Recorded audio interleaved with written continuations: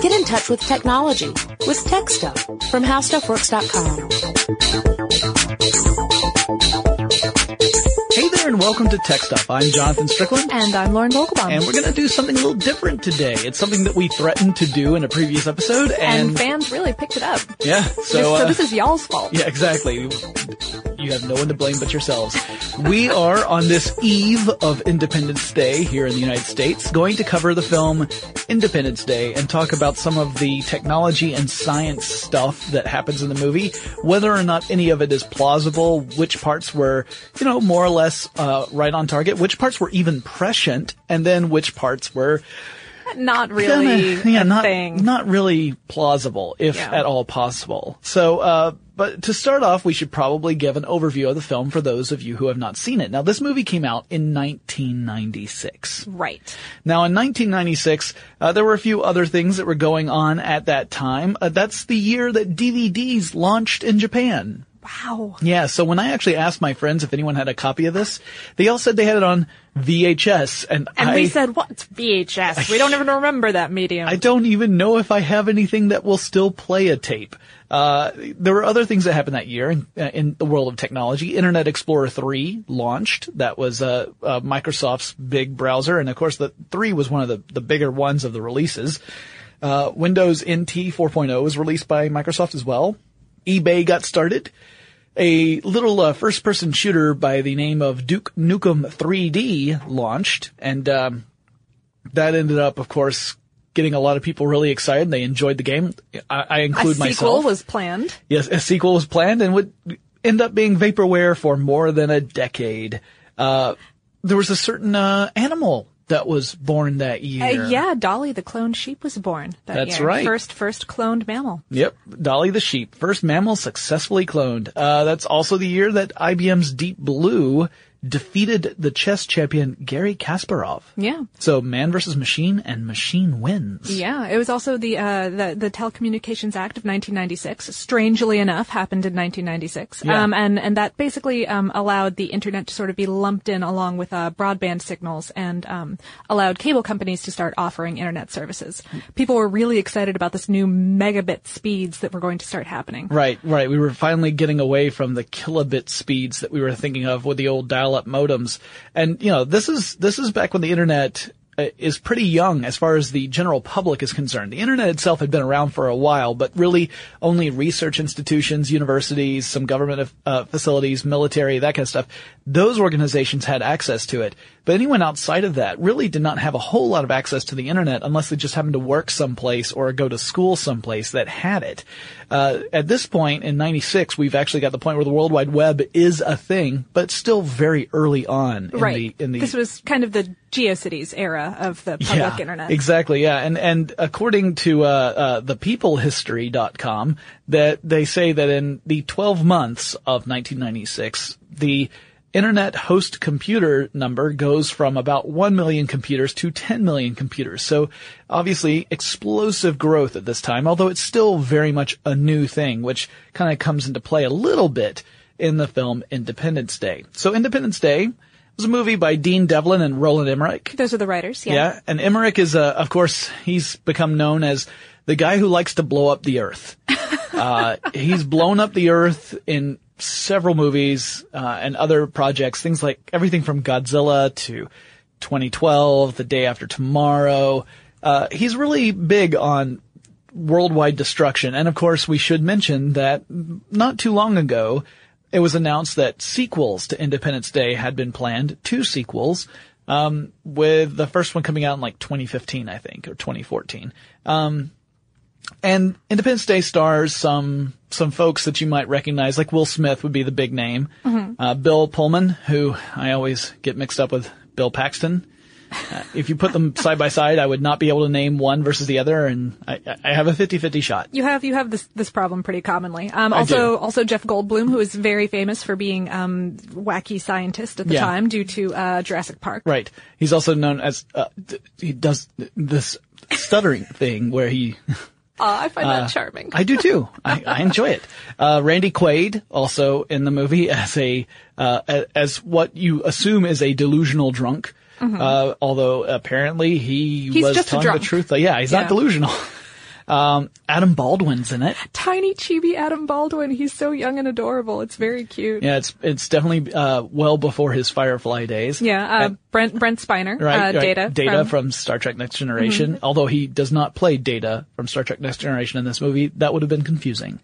So, to give a brief rundown on what the film's all about, in case you have not seen it, there are going to be a lot of spoilers in this podcast, but essentially, it's 96. I think it's safe to spoil it now. Yeah, I think the statute of limitations there is. Yeah. Yeah, so the movie is all about how this alien invasion force comes into Earth's orbit and then lays waste to the major cities on Earth in preparation for a full-on invasion. And it's about how Earth forces kind of mount up a desperate defense to fight off these alien invaders. And this all happens, of course, on from July 2nd to July 4th, which here in the United States is kind of a celebration of independence, and hence the term Independence Day. Yeah. It's extremely, not ethnocentric. Jingoistic. Yeah. All right, let me put it this way. It's about America. It's an American movie. It is. There's quite a bit of stuff about America, and then there's some token mentions of other places around the world where you see a brief scene in Iraq with British forces saying things like, "The Americans are on the case? Bloody hell." Like that's, jolly good. Jolly pip, good. pip. Pip, cheerio. And then it goes like to Japan and Russia. And of course all the Russians are sitting around vodka and listening to the radio. And I mean, it's just, let's just say that the depiction of other cultures is somewhat stereotypical within the context of this movie. Perhaps stilted. Yeah. Don't worry though. Everything is. So it's not just that we have a very, very American-centric film. No one comes out of this looking too great. But that's more commentary on the quality of the film. Let's get down to some of the science. Yes. So, because this film is filled with science and technology and some of the stuff. There's one thing in particular. There's a couple things that are really cool. That end up being something that's similar to what we use today. And I'm actually really impressed. And it was a really cool idea that I don't know who came up with it, but it was a really nifty thing. But the movie opens with a shot of the moon, and you're actually looking at one of the moon landing sites, mm-hmm. where you see the footprints on the regolith on the moon. And the placard. Yeah, and the American flag. Mm-hmm. And then a shadow comes across the moon, and you hear this terrible rumbling noise. Because in space, everyone can hear you scream. Yeah, see, that's one of the things that happens in this film, is that sound does travel in space in this movie, which... I can only assume that the ships themselves are mic'd. That somehow they're pushing out an atmosphere where sound can actually travel. Yes. Yeah, cause there's a rumbling on the moon, which technically you would not be able to hear unless you had your ear right up against the moon's surface, because there's not any atmosphere on the moon. So there's no way for particles to travel. Remember, sound is a physical, manifestation. It's actually particles that are banging together. And if there's no atmosphere for the particles to bang together, you wouldn't be able to hear anything. Speaking of which, there are really no, this ship kicks up all kinds of moon dust, mm-hmm. and it shakes everything around a whole lot, which wouldn't really be...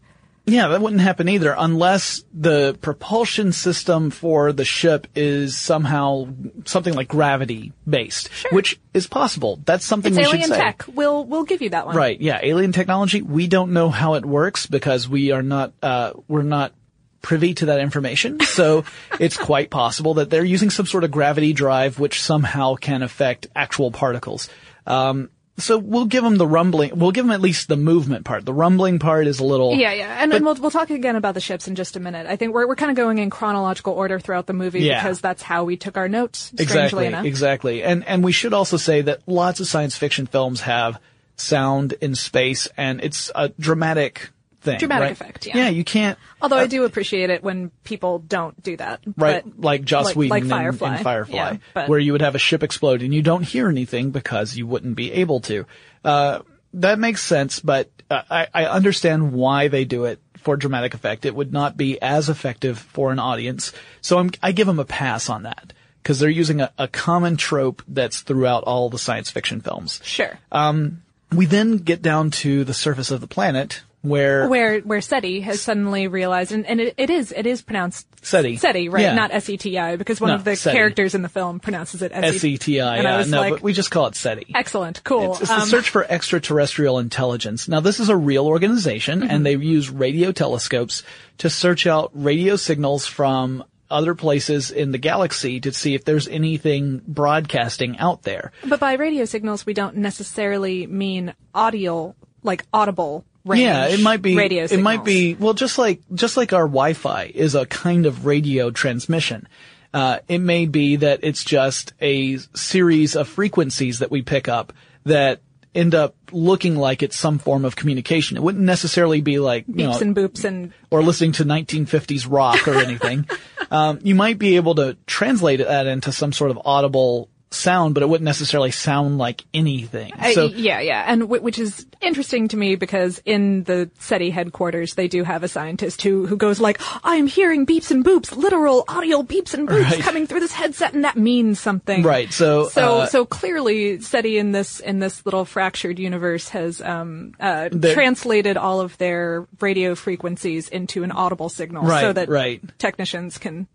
And to be clear, SETI actually, when they're looking for these radio signals, one of the things you have to keep in mind is there's a lot of stuff out there that can create a radio signal that isn't intelligent. It's a natural phenomenon. It's basically space creates radio signals. I mean, objects within space, anything with gravity, or with light. You can have the potential for that. You can have anything like quasars, things like that create these radio signals. So what SETI has to do is not only look for the presence of radio signals, but then to filter through. Yeah, to make sure that that's some sort of meaningful communication as opposed to just random noise.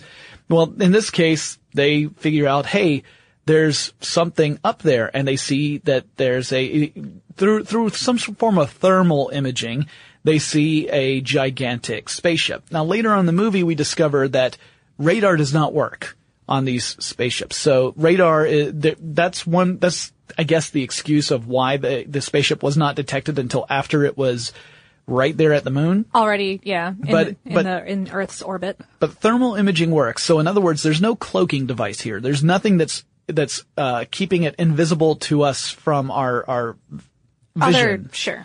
Now, we can't get them by radar, but we could see them. Now, this ship, the mothership, because this is before it has let out any other smaller ships, is huge. According to the movie, it is 550 kilometers in diameter, which is about 342 miles. That's just under half the size of Texas at its widest point. And it says that it's about a quarter of the mass of the moon. All of this meaning is that huge. It's very, very big, and we would be able to see it, if not even without radar, with our naked eye. Like looking up at the sky, we would go, oh, what? Yeah, you'd at least be able to see the light from this thing, if nothing else. I mean, the sunlight reflecting off of it. But with telescopes, we'd be able to see it even further away. Sure, and possibly, maybe the shields, because it is revealed that the ship has some kind of shielding mechanism.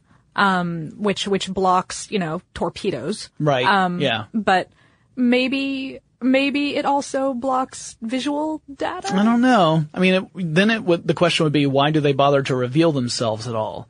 Because if it dramatic effect. It's like a villain with a cloak. That only makes sense within the context of a movie. When you step outside of that and you look at it. No, come on. If you were going to destroy a planet, wouldn't you want to have a dramatic entrance? I have learned my lesson. I am no longer revealing my egomaniacal plans to the hero before I set them in motion. Fool me once, shame on you. Fool me 478 times, shame on me. All right, not again. 479, it's going down. Okay, but yeah, it does not appear to be invisible. So that's one thing we can point out as being a problem, that we would have seen this thing coming toward the Earth. Even with no instrumentation. We would have literally just with telescopes, it. We would have seen it well before it ever reached as far as the moon. That being said, we also don't know if, I assume this ship must have some sort of super fast propulsion system for deep space travel. Faster than light, yeah. Or at least, yeah. I mean, it would have to be, because there are no nearby systems that could support life, compared, from our position.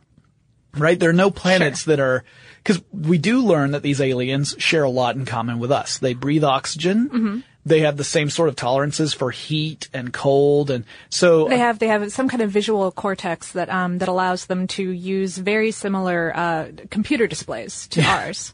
Yeah, that's a problem, but we'll get into that. But yeah, they have a lot of similarities to humans, which is already a huge coincidence. I mean, there's nothing that says that another intelligent kind of life would have to be humanoid in shape. That's one that I'm willing to give them, though. That's one. I mean, they're not quite, it's not like Klingons versus humans, and so it's not quite that close. Not quite that close, but you still have, general, limbs and a head and the torso. universe is a very strange place, is all I'm saying. That's one that I'm willing to let slide. Well, for them to be so similar to us and in multiple ways is a huge coincidence when you think about all the variables out there. I mean, when you really get down to it, when you talk about our sample size for planets with life on it, that's a 1. That's a sample size of 1. We have one planet that we know of that supports life. As we know it. As we know it. So that's an incredibly small sample size. So, and this is a problem that's throughout science fiction. I'm not just picking on Independence Day. Oh, sure. But, we have to extrapolate from what we know. So, I mean, I understand that. But for something to be this similar to us, it's pretty phenomenal. Anyway, the fact that they're this similar means that it draws a lot of questions. One of which is that why are they coming here? And eventually it's revealed that they're planning on invading and taking over the planet. That what they do is they go from planet to planet. They consume, use up the resources and then move on to the next. Yeah, they're like, well, this one's done. Let's go on. Which then raises another question, which is that we assume there are a lot of exoplanets out there. We've already found lots of exoplanets. Yeah. There are several that we found that are within what we call the Goldilocks zone, which is this zone within a distance from the host star of that planet. If we were in Star Trek, it would be called a Class M planet. Yeah, meaning that it would at least have the potential for supporting life as we know it based upon its distance from the star. But that's all and we might know something about the composition of the planet itself, but we wouldn't know enough about it to say that whether there is or isn't life on it. Sure. However, I'm sure that just based upon the huge number we've already started to see within our own galaxy, there must be countless planets that fall into this category, which makes you wonder, why would you bother going to try and colonize one where the residents of that planet might potentially fight back? Well, I would argue that these aliens had to have been watching us long enough to understand our language and understand our computer language, which we'll get to in just a second, and furthermore understand our culture. Because when they do send out those little spaceships, they send them not to the most populated regions of the planet, but to the major cultural landmarks, as though they are specifically trying to evoke an emotional response in us. Yeah. As though they are the creators of the film. Yeah, exactly. Yeah. So if you're looking at it from a storyteller perspective, you want to park your spaceship directly over the Empire State Building or directly over the White House. Or the Eiffel Tower, the Capitol building, as it was. Sure. Yeah, exactly. You park it directly over some incredibly identifiable landmark because it's a great visual effect. If you are an alien, the reason you do it is, I don't know. You're already leveling cities. So we presume that they have some sort of faster than light drive in order for them to get to where they're going. Right. We don't know that. It's never revealed in the movie where they came from or how they got here. We don't know, they talk about how the radio signal, is originating from the moon. I don't know how they figured that out. Like you could figure out it came from that direction. Oh, right, direction right. I have no problem with. The scientists at SETI say this radio signal is coming, yes. From the moon, right. But you could see what direction it was coming from if you were, triangulating from various radio stations and you saw how long it took to get to each one. You could figure out kind of where the origin point was. Sure. Distance is a little weird. I mean, because radio signals can come from really far away. Now, granted, the strength of the signal would give you an idea, but that part I got I stumbled over an equation that's a little bit on the fly. They start using our own satellites to communicate, the aliens do. The mothership, eventually has other ships split off from it. Oh, and one other thing I wanted to mention, you said that it had a quarter of the mass of the moon. in case you're curious, I did the math here. So the moon has a mass of 73 zettagrams, which would be if you wrote down the number 7 and then the number 3 and then put 21 zeros after it, that's how many grams of mass the moon has. So this spaceship has 1.8 zettagrams of mass. And they talk about the possibility of using an ICBM to bring this mothership down before it starts to split off and all the other ships come out from it. There's no nuclear weapon that could destroy that much mass. It just, we have not created a nuclear weapon that could do that much damage. Yeah, that's so massive. I mean, we don't, not only why would we, but how could we? Also, how do we know how much mass this thing has? Yeah, I don't know. I mean, because they're looking at it from a thermal imaging perspective, which really just tells you the size of it. Is a gravitational pull, and unless it is, unless they've calculated the amount that it's offset the tides, or even then you wouldn't be able to calculate, figure out what the mass is. That's a good question. I think the answer is they wanted to make sure it looked like it was big. This is from my sheet of increasingly incredulous questions. Yes, that I wrote down. How is this possible? Well, the mothership has all these large city-sized ships split off from it. Right. And the city-sized ships then come down and hover over the various cities, including like directly over the Empire State Building, directly over the Capitol Building, directly over part of LA, et cetera, et cetera. And, I think they say at one point it's like 10 to 15 ships. So apparently they never get an accurate count. The ships are using our satellite system to communicate with each other. Right. They're bouncing signals off of our satellites, which raises a question, how do they get their technology to interact with ours? They've clearly learned our computer programming languages. They must have, because how else, and they must have then designed machines on their ships that could then interface with our machines, because otherwise yes, you can see that they're broadcasting radio signals, but on a technological level, you wouldn't be able to interact with that unless yours were somehow, had some sort of adapter, alien to Earth adapter, where you could tap into our technology. But they're using our satellite systems to send out a message, which Jeff Goldblum figures out. He does. Well, because he's a really smart guy. To be fair, though, this was one part of the movie that I found very plausible. Right. He discovers a repeating pattern that's being broadcast over radio signals.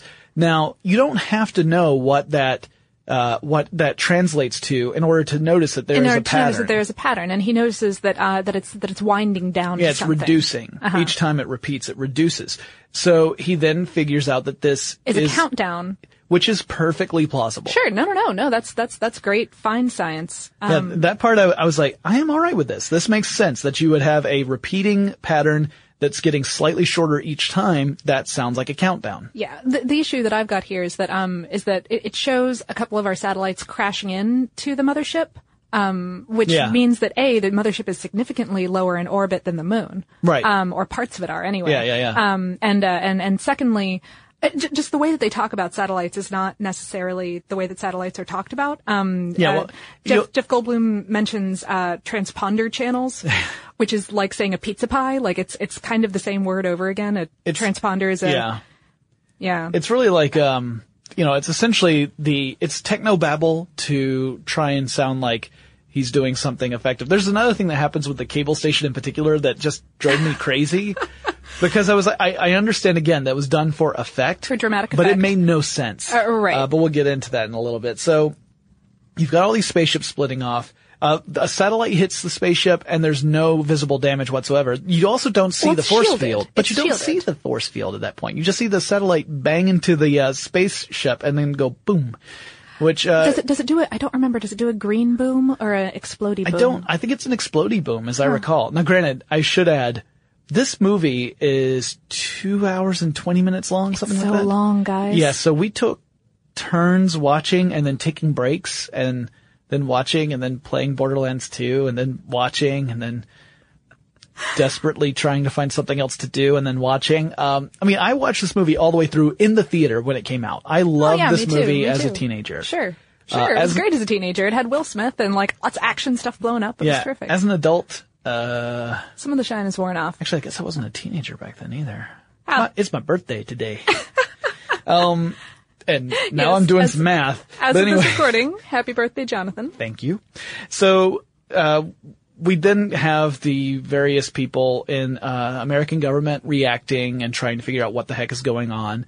The Secretary of Defense wants to blow it out of the sky with an ICBM, even though I just said that we do not have one that is that big. Yeah, even though maybe it's a secret government program. Yeah. Now the city-sized ships, once those split off, those could would be theoretically if you're talking about the size of a city, then you could at least take it down. Yeah, Maybe you could do enough damage completely. to it. You could do enough damage to it where I seriously think it wouldn't be able to maintain flight. I mean, nuclear weapons are pretty depending powerful. on your engine power source, which we still haven't determined. devised. And we don't know because it. these things are city-sized and they are hovering noiselessly and effortlessly. Like they are not creating any kind of ripples in the space-time continuum as we know it above these cities. You've got this ship that's parked over your city, but it's not pushing like a stealth down. plane just hanging. Yeah, it's not pushing down in any way that would make you, like if you stepped outside, you wouldn't suddenly feel like some weird force pressing down on you. Right. There's no breeze, there's no nothing. So we don't know how they're hanging in the air like that. Alien technology, I'll give it to them. Yeah, it might as well be magic. So we don't know what's going on that case. We've got the whole Oval Office reaction. One of my favorite little moments in this is there's a point where a person brings in a silver briefcase to show the president something. Oh, yeah, and opens it up and there's like a little, it's not even a laptop. It's like just a screen. It's just a little screen. Yeah, it's a screen, with a little 1996 iPad. I don't know. Yeah, it's supposed to show a radar readout of the ships. I don't know why radar's working now. There's no explanation for why the radar readout works as opposed to, because half the time radar is not working and the other half the time they talk about a radar readout. Don't know. Maybe it's just that the aliens keep forgetting to turn the stealth button on.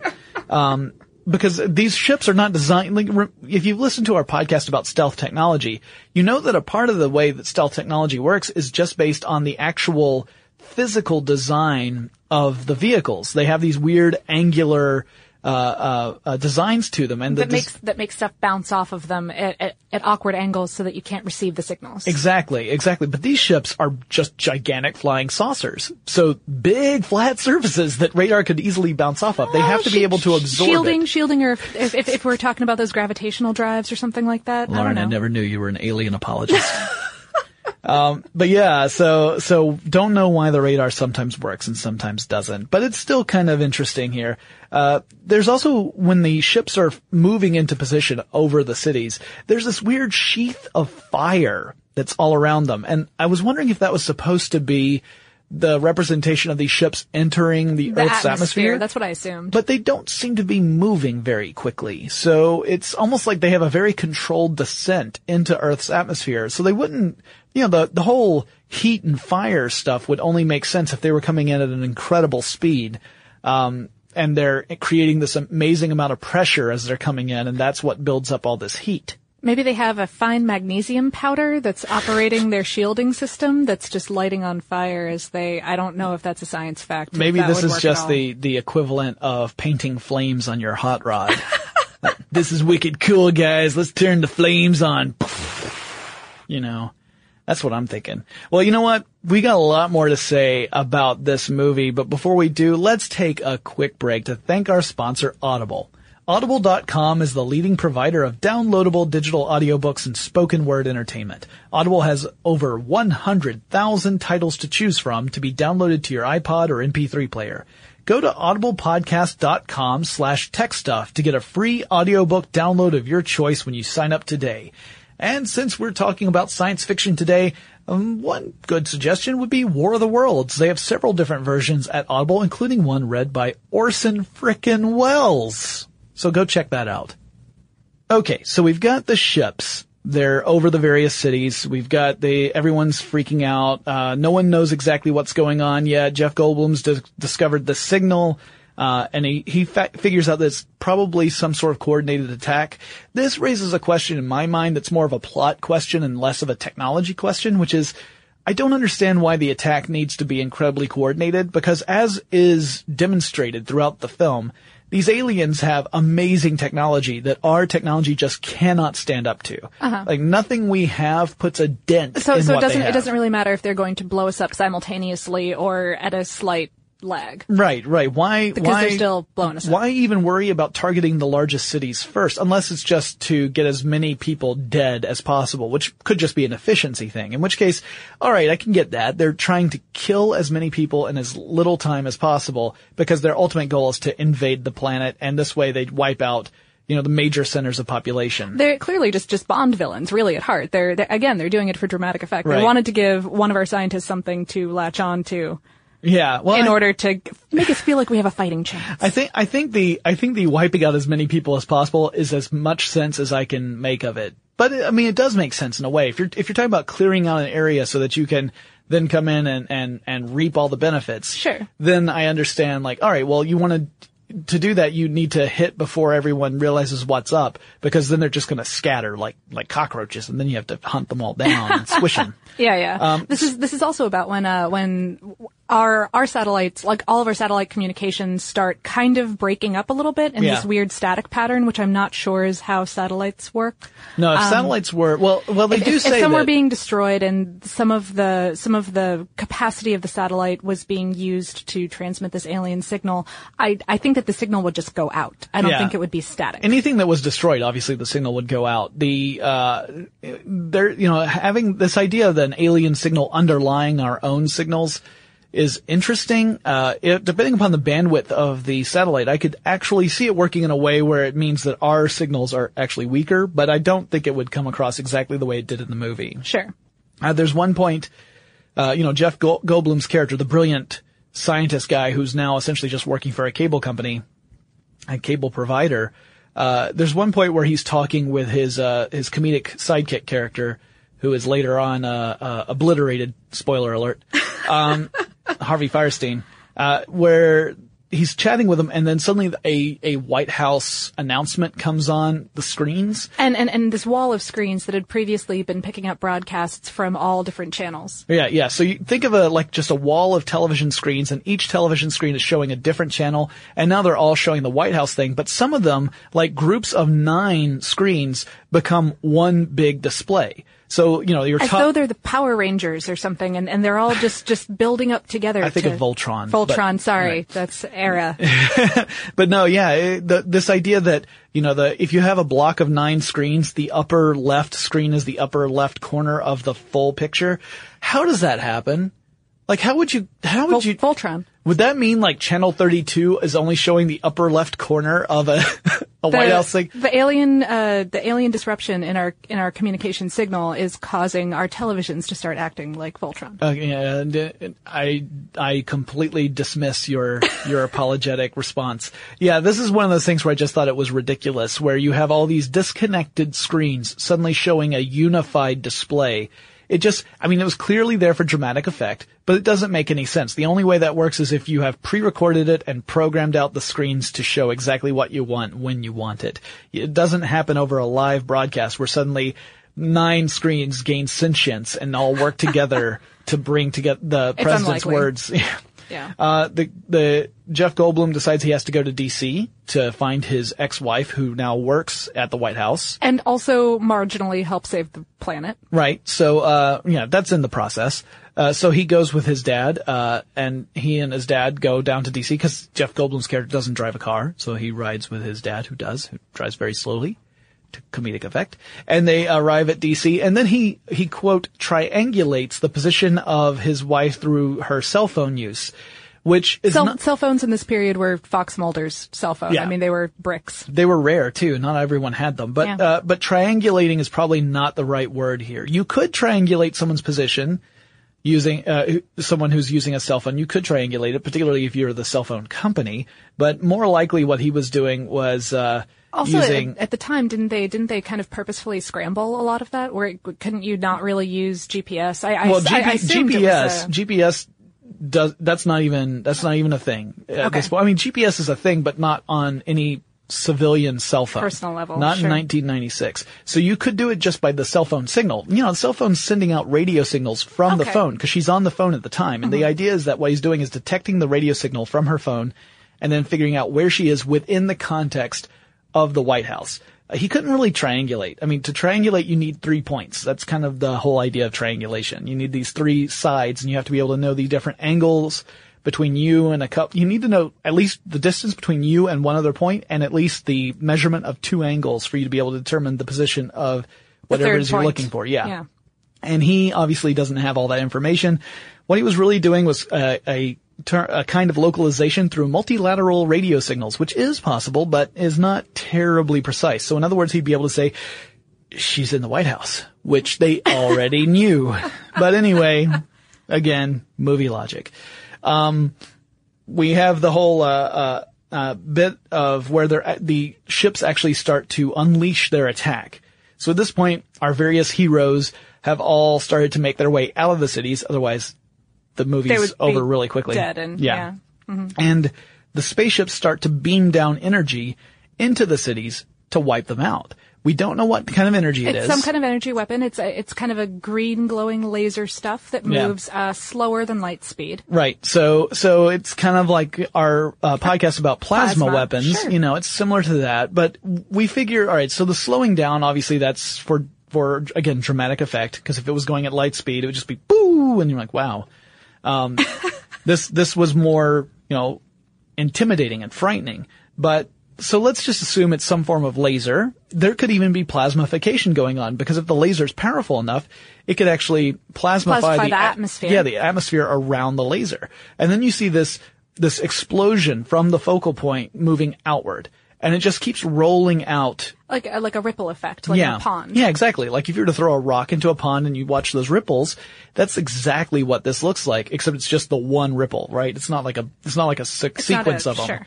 So you see this one ripple moving outward of explosiveness, and it never seems to disperse until it gets to like the edge of the city. It just keeps going outward, which the blast only happens once. Like it shoots down once at whatever monument it happens to be parked over, because we've already established that's what they do. That's what they do. The aliens are kind of they're kind of jerks. They're a bunch of jerk faces. Not only are they destroying our cities, but they have to first hit whatever iconic building or structure is there. They're like, not only are we going to kill you, we're going to blow up your stuff. Like the stuff you like. The stuff you like. The stuff that's on your postcards. That's what we're blowing up. Cause it makes really good movie posters. They've been watching our communication signals. Yeah, they probably actually had already seen Emmerich's future films before he had even made them, and they said, that's a good idea. So, because, I mean, if they're going faster than light, that means they've got some time travel stuff going on too.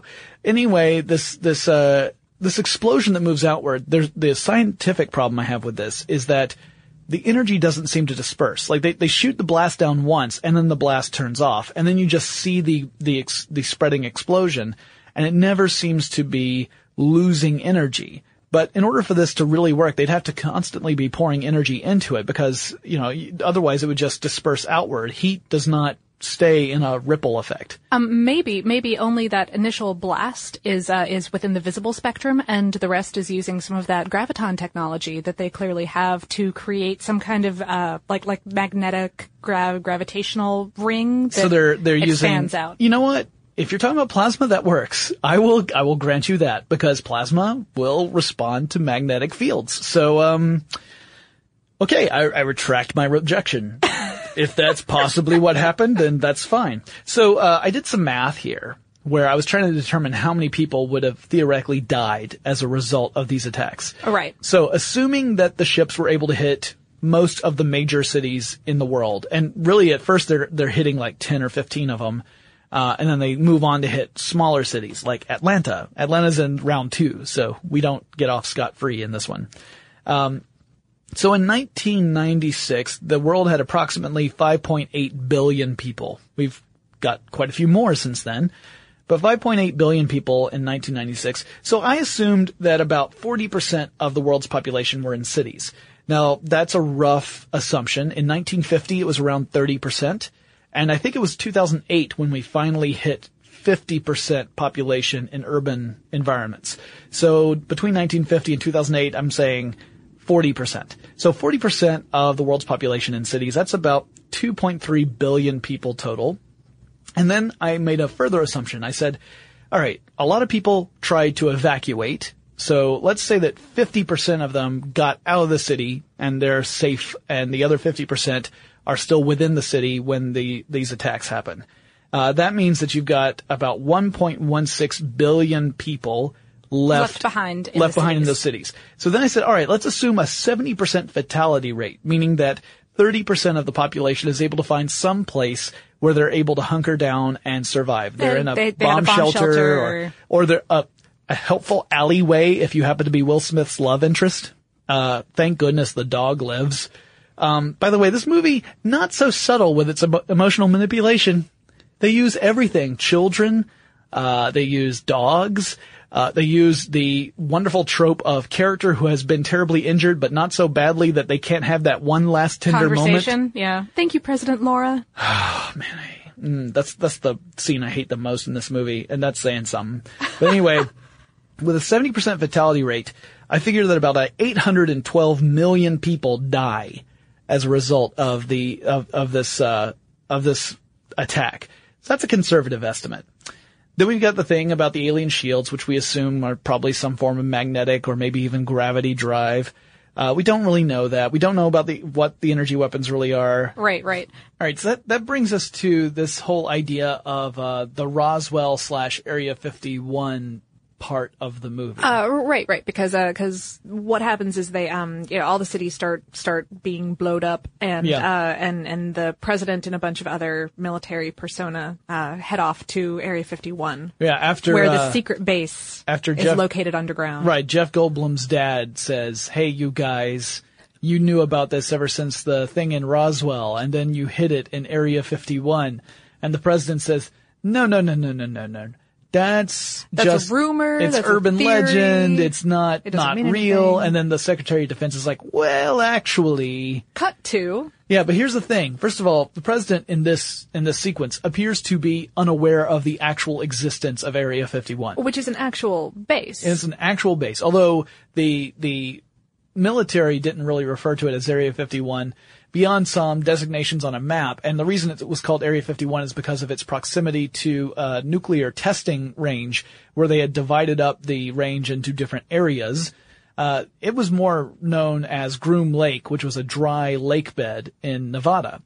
And it really is a real place, but it was used to test experimental and secret aircraft. Right. So things like spy planes that were being tested by the Air Force that was the testing ground, and it was meant to be this secret area so that they could do this test without revealing to the world, hey, this is what we're working on. But it doesn't actually have any connection to Roswell. And in fact, Roswell, New Mexico and Groom Lake, Nevada are not close to each other. Although there are theorists who have said that any potential crash landings at Roswell were brought to a secret underground base at Area 51. Right, essentially shipped across state lines to go to this secret underground base. But the Roswell event, by the way, in case you're not familiar with that, this is an event that happened I think it was in the 50s, where a resident of New Mexico... 1947. 1947, thank you. Mm-hmm. Yeah, it's a little earlier than I was thinking. So in 1947, a resident of essentially Roswell, New Mexico, came across this weird stuff. It was this shiny stuff that was in a little pile on the ground. And for a while, people were assuming that it was some form of UFO from outer space that had crash landed on the Earth.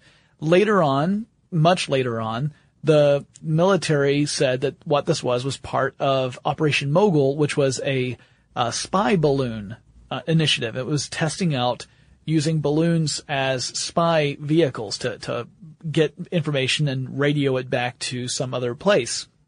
And there are plenty of conspiracy theorists who don't accept that, who'd say that that's not the right answer. Although, the military for a while was very much quiet about what this actually was. But then it was because it was a spy program. So you don't really want to let everyone know. Yeah, it was during the Cold War. People were trying to keep things under wraps. So yeah. We've seen in recent events how people don't want spy information to get out to the general public. But that's an entirely different podcast that we do plan on recording. Yes. But we want to have enough time to be able to really cover that in great detail. If you don't know what I'm talking about, just look up NSA and PRISM, and that'll be, that's a little preview for a future episode of Tech Stuff. Anyway, in this film, they take the assumption that the space ship crash in Roswell was in fact an alien spaceship. It was not some balloon.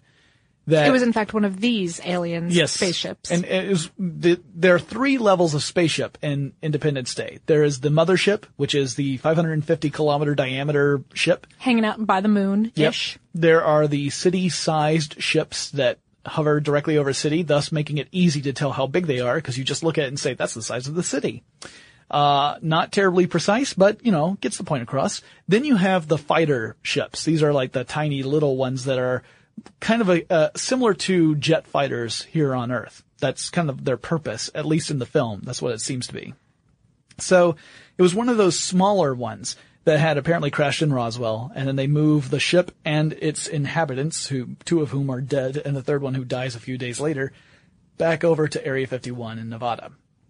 Underground. So the president is alerted that, in fact, all of this stuff actually did happen. Mm-hmm. And he says, well, why wasn't I told? And they say plausible deniability, so that if anyone asked you, you would honestly say that it doesn't exist, because as far as you know, it doesn't. Although, to be fair, the way that security clearances work, just because someone has the highest possible security clearance, it's what's the word I'm looking for? Compartmentalized. Yes, it is very much compartmentalized. So just because someone has got the highest levels of security clearance doesn't mean that they actually have all the information. Right.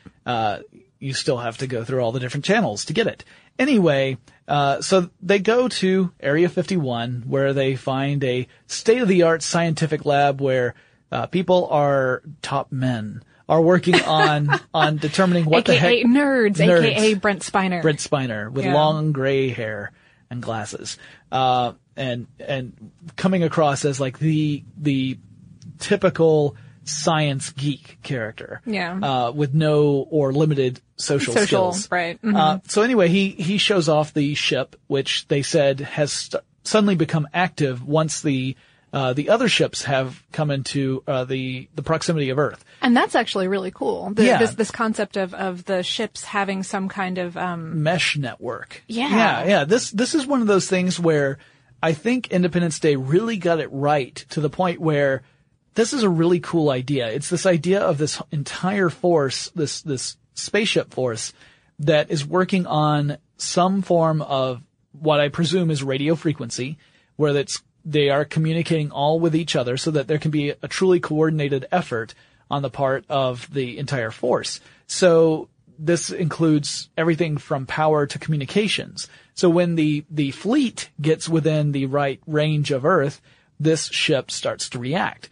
And we have mesh networks now. Back in 1996, we really didn't have mesh networks the way we do now, but now we've got networks where you can have elements of that network join and drop out spontaneously throughout an entire period of time, whatever that period of time you want to be. Like you could think of a mesh network from everything from a personal sized mesh network, so you're talking about like Bluetooth devices that can seamlessly link in and link out of it, to citywide mesh networks if you really wanted to.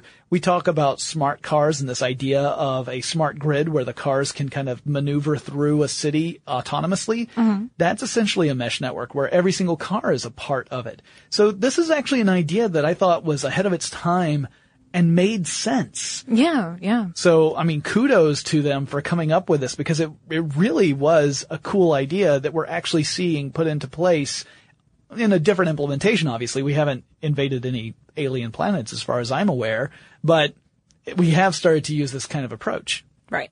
Yeah. Although while we're on the topic of grids, I did want to kind of point out that no one ever really talks about the fact that if you destroy this many major metropolitan areas, that the electrical grid would probably be toast. Not good. Yeah, no, that is true. We don't know where everyone's getting their power at this point. Yeah, and you can assume that Area 51 would have its own generators. But Right. Yeah, and some of these army bases, I suppose, have access to power from other places. I mean, most of these military bases, I suspect, do not have their own power generating facilities. They might have backup generators, but but for a limited amount of Anyway, so we also know that global communications are down. So they get around that by using telegraph wires. Morse code. And they use Morse code. I assume they're using Morse code simply because the telegraph wires are the most reliable means of communicating rather than some way of masking the communication from aliens. It seems like a little bit of both, which confuses me on you're still conveying information electrically and transcontinentally, is a really long, I mean, I don't know. I find it implausible that wire would have survived. If it's all underwater, if it's under the ocean, then it is possible that at least some of the telegraph wires have managed to survive. Like, at least some communication lines have survived. The transatlantic lines. Actually, anything that is under the ocean, I have no problem believing that survived. Whether it survived enough nodes so that you could have a dedicated connection. But that's one of the good things about the internet. And it's something that I think we easily look over. It's the idea that the way that the transmission protocols were designed for the internet means that if you were to lose a large part of the internet, information could still pass through the work. Yeah, because it can dynamically route across different networks. Now, telegraphs, that's different, right? That's not divided up into packets of information like an email is. It's sent as a direct signal. But I assume that they weren't really trying to mask their communications. If they were, Morse code's not that difficult to crack? Yeah, it's just a code. All it is replacing letters with particular a particular dash and dot combination. And certainly if these aliens can crack our satellite communication systems, then they could definitely easily crack Morse code, especially if they've had any contact with humans where they understand the concept, because they do give you that feeling that whenever an alien makes telepathic contact with a human, which we see in this Area 51 scene, Brent Spiner, he gets his brain all taken over, and the president does too, briefly, by a telepathic alien. That knowledge is shared. That the person who has the telepathic communication with the alien learns things about the alien's brain, and the alien learns things about the human's brain. So just that alone, I mean, even if the person that they control doesn't understand Morse code, like they don't know Morse code, they would probably at least have heard what Morse code is. Right. Which means the aliens would be like, all right, this is a code where they've replaced letters with this. I know what the letters are. Let's just figure this out. And it wouldn't take you long at all.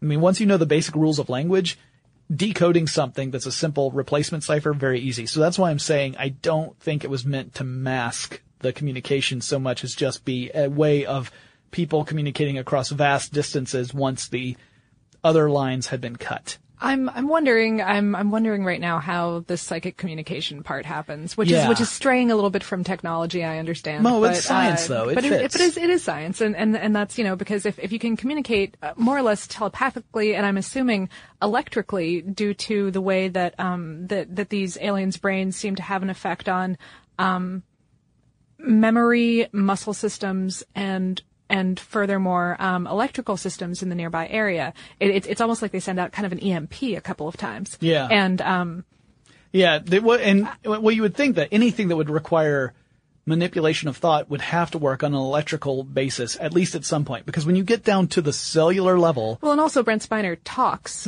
From the alien's point of view. So he becomes a data puppet. Right, you're actually making puppet motions with your hands. I am. Yeah, no, it made perfect sense. Yeah. And at that point, your muscular systems are electrical, so. Yeah, so there's no explanation of how this telepathic, and why happens. They need to use our satellites if they're telepathic. Right, yeah. If they are telepathic, unless it's the telepathy only works over short distances, but this is all. Those gravity drives must get in the way of the telepathic signals. All right, guys, get any communication you want out of the way now, because we're about to start moving, and there's no talking once we get moving. Because they don't have any mouths. They cannot speak, but they do communicate telepathically. We don't understand much of that, but then the movie is told from the point of view of the human protagonists. Of course. And the humans are at a disadvantage because they know very little in general about the aliens. So I'm even willing to give them a bit of a pass on this, saying that the alien physiology and the telepathy it's just beyond our understanding. It's beyond our understanding, okay. And we call it telepathy because we don't have a word for whatever it is they're using. No, that's all right. But I agree with you. And also, assuming that there's going to be any kind of compatibility between alien physiology and human physiology where this telepathy would work across species is a huge leap.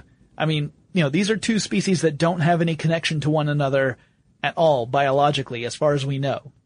So the ability for telepathy to work across species is a pretty big jump. I just had I apologize for this, I just had the earnest thought, well, it worked really well in Slither. Moving forward, biomechanical suits. So these aliens are actually, when you first see them, they're these big, giant, nasty-looking critters.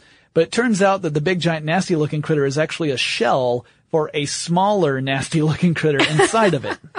And that the shell is a biomechanical suit. This is another thing I thought was really super cool. Yeah. We've got a lot of work in exoskeletons here today on Earth. Now, these exoskeletons are mechanical and electronic. They're not biomechanical. Right. But then we're also seeing things like robotic limbs that are designed to mimic the way our biological limb would work.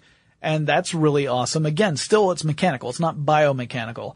But we're slowly moving toward what could possibly be a biomechanical future where perhaps someone who has to have a limb amputated receives something that's more akin to a biomechanical arm as opposed to just a mechanical one, right, or electronic one. So I thought that was really neat. I did think that the design was weird, specifically the feet. Yeah, they have these tentacles that are kind of curled under like sloth toes, and I think they look like they are like they're rigid to me. So to me they look like not like tentacles, but like these toes that are curled around. I think that was a limitation of the puppet that was being used, of the practical effect. So you think that I think that it was supposed to be the same wiggly tentacle that we saw being wiggly and pneumatic earlier. Also, I'm so sad that you guys can't see this because when Lauren demonstrates wiggly tentacles, she's looking a bit like a frantic Muppet. To be fair, I usually look a bit like a frantic Muppet, I think. But, we'll have to shoot the video version of this podcast at some point so we can see the tentacle. We'll both do our own version. Google Glass is coming. It's going to happen. That is, Google Glass is coming. I'll be getting my pair in a couple of days. Yeah, but anyway, I just thought that the feet were weird, but if they were supposed to be tentacles that are actually flexible, that makes more sense to me. But if they were supposed to be these rigid, weird, curled backward toe things, that's not the best foundation for your bipedal suit. Maybe on their planet the gravity is different, so it's like that C.S. Lewis novel. Maybe they just all hang upside down from trees, and they have to hook their toes onto the tree limbs in order to be able to move, and so they're not normally walking on ground. I don't know. So then the next note I have actually involves a plot point. Plot point? Yeah, not just the science. We had those. Yeah, yes, the movie does have a plot.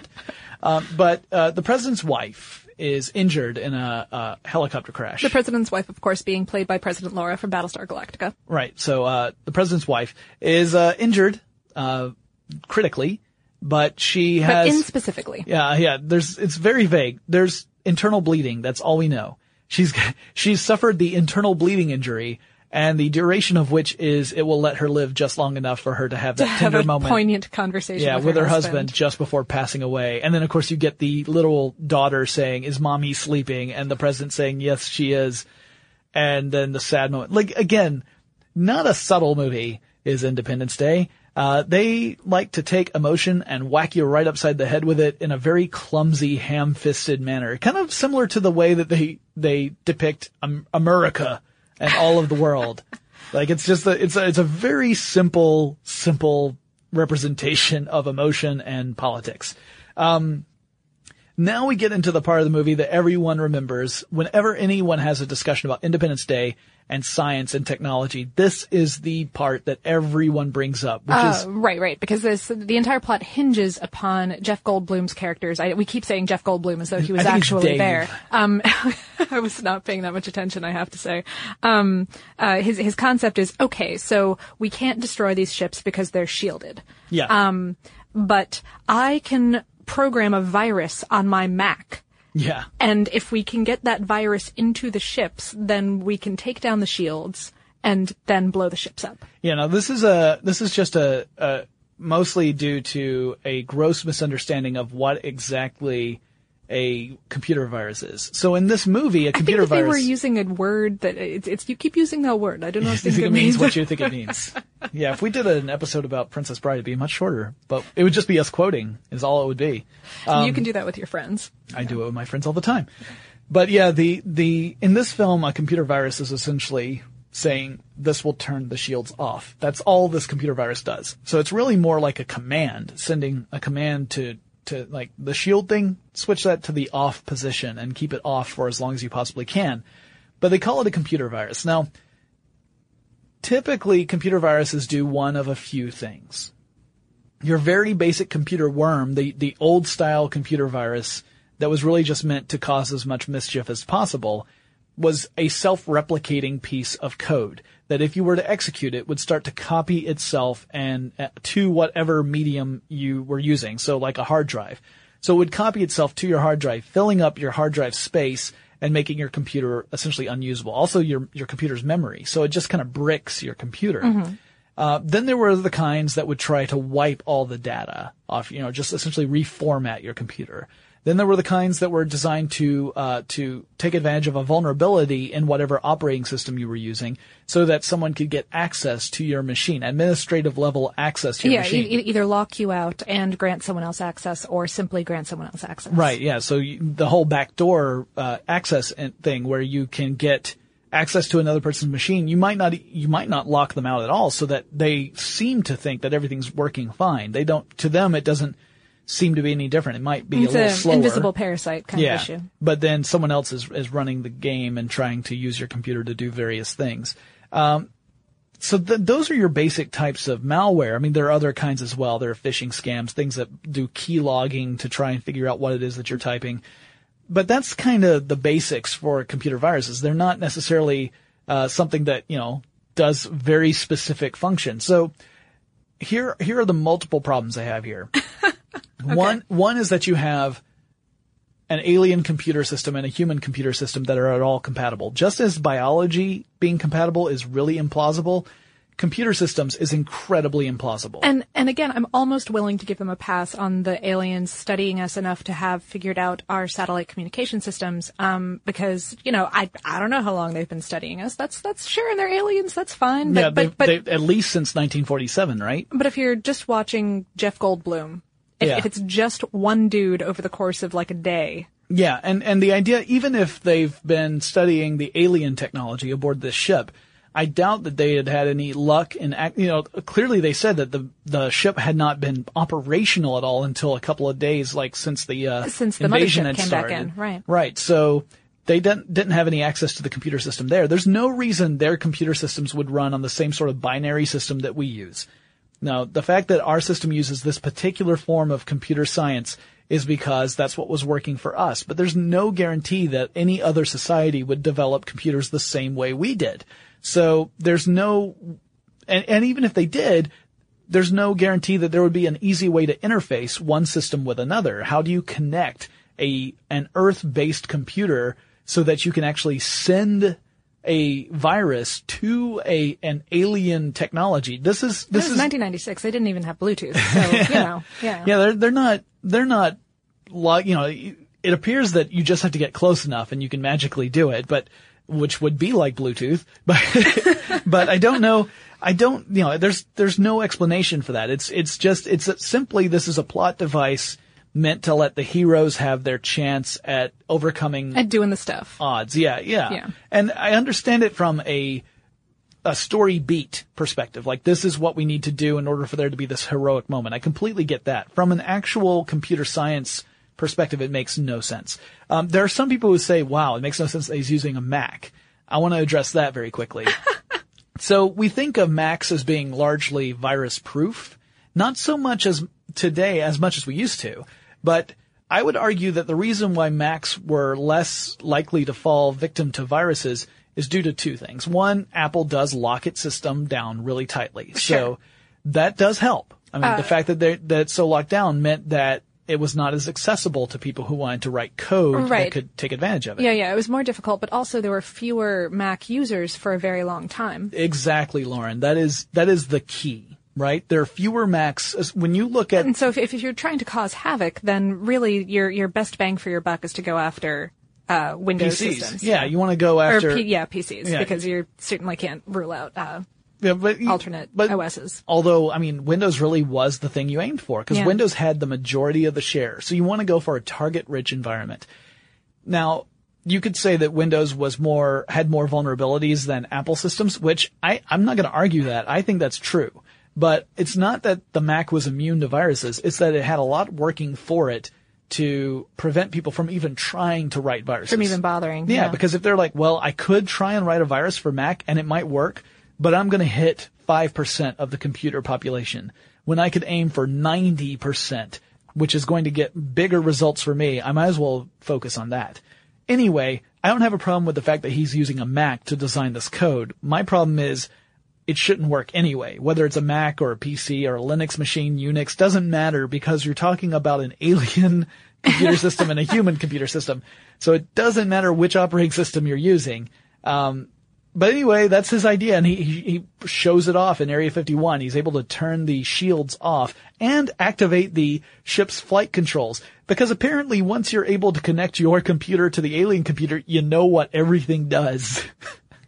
Like, think about all the systems that would be required to make an alien ship work, especially considering the fact that Jeff Goldblum's character, David... It is David. Because when he boots up his laptop, they have... Right, they have the 2001 reference. Yeah, the 2001 reference of Dave, you know. Good morning, Dave. Good morning, Dave. Yeah.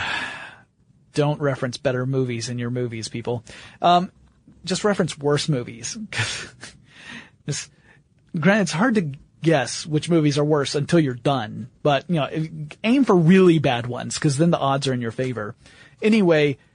there's the 2001 reference, Good Morning Dave. So he's David, and Steve is Will Smith's character. So, so Steve and Dave get into, their alien ship and blast off to go after the mothership, right?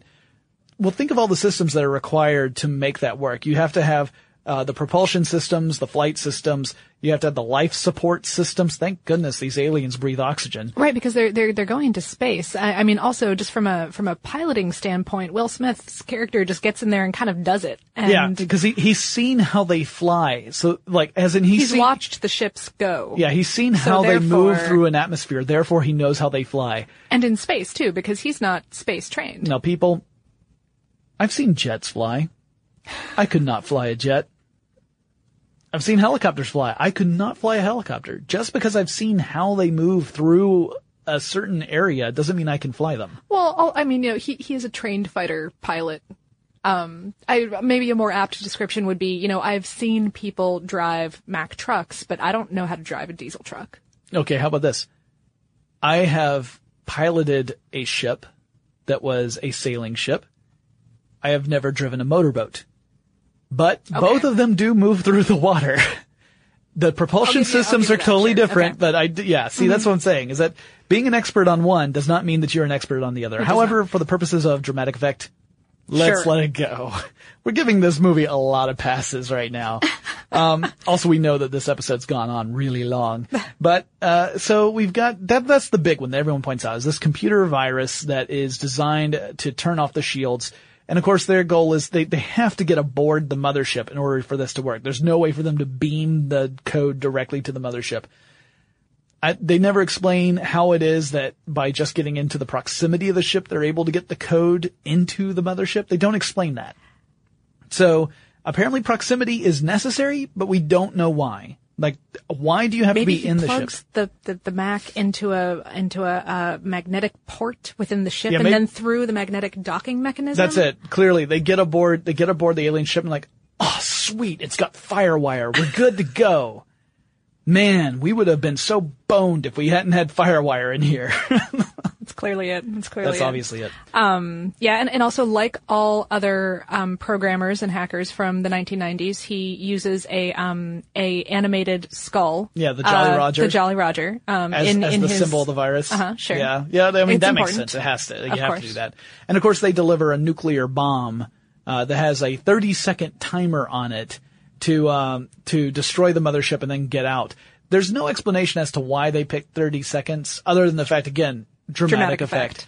The idea being that this gives the heroes an even tougher challenge to escape the blast radius of a nuclear bomb before they are affected by it.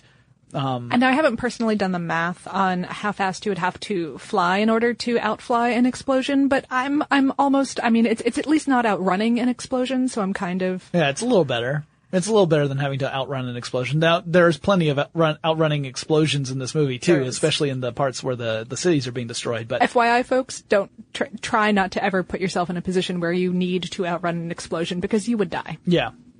Explosions move faster than you can run. Yes. Even you, Usain Bolt. Don't try it. So, it's... we're getting toward the end of the movie here. So we got the explosion of the mothership, which is really odd. You pointed this out, too, Lauren, that the explosion for the mothership has this weird kind of disc explosion. Yeah. Like, it doesn't explode out in all directions. It explodes the way that out, it would in space. Yeah, it explodes out in a plane. Like a plane as in a horizontal plane. It's like, you think of a plate that's been smashed into 1,000 pieces and there's just spreads apart. Like in a horizontal plane. It doesn't go out in all directions. Alien explosions. Yeah. They're different. Maybe it's just because the way the ship was built. That it's just really, really secure on the top and bottom. But the outer edge is just paper mache. Just paper mache.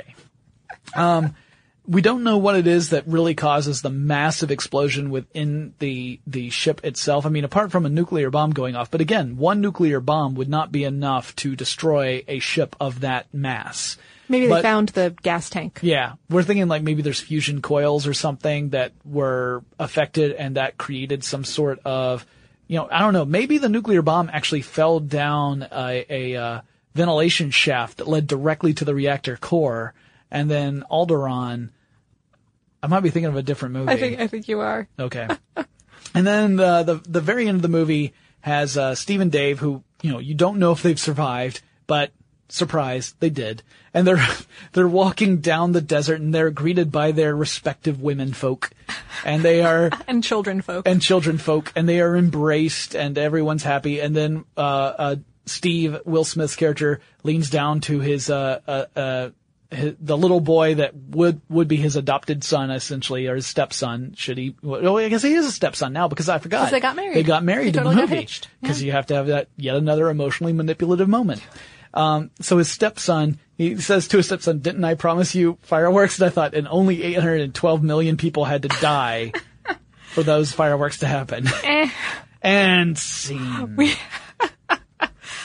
There's so much more in this movie. There's the part where David, the Jeff Goldblum character, is riding to Washington, D.C. with his dad, and he opens up his laptop to pull up while in the car. In 1996, when Wi-Fi essentially does not exist. Yeah, he's not.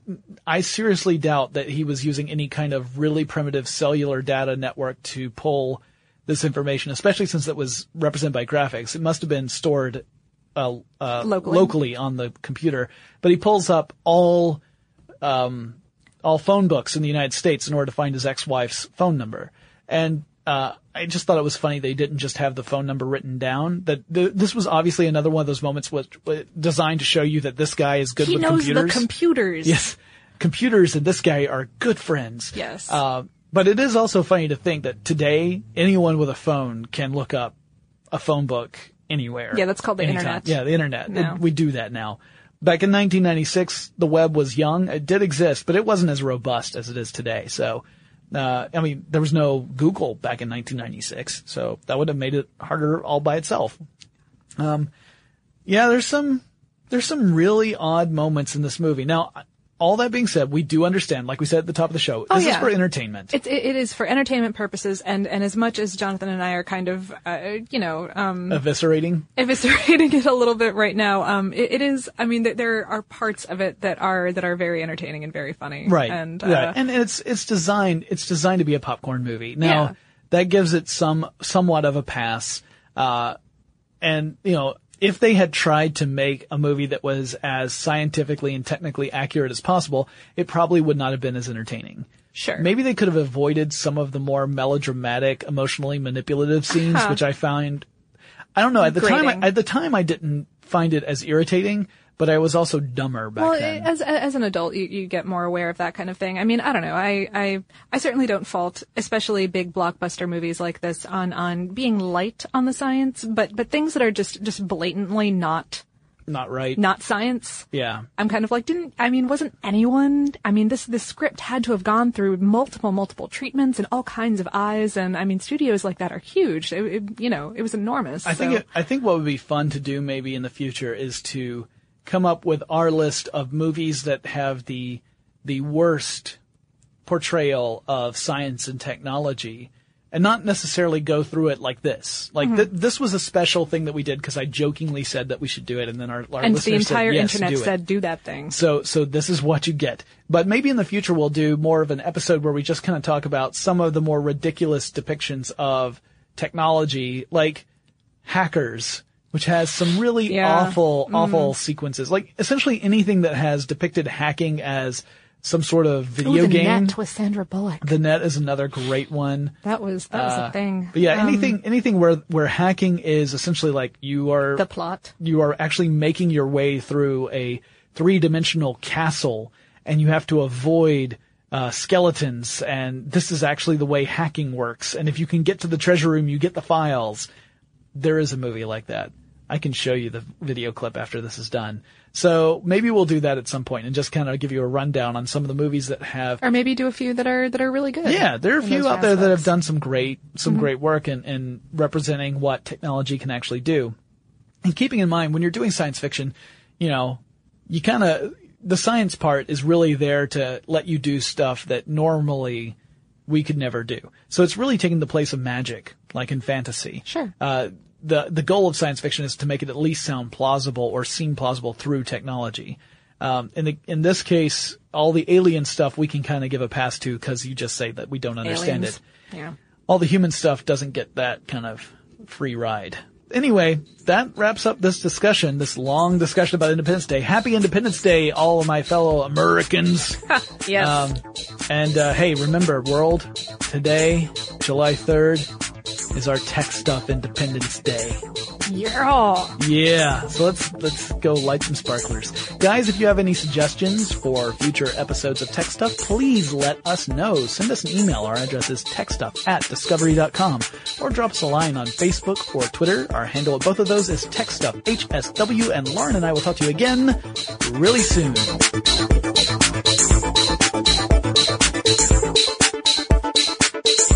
For more on this and thousands of other topics, visit howstuffworks.com.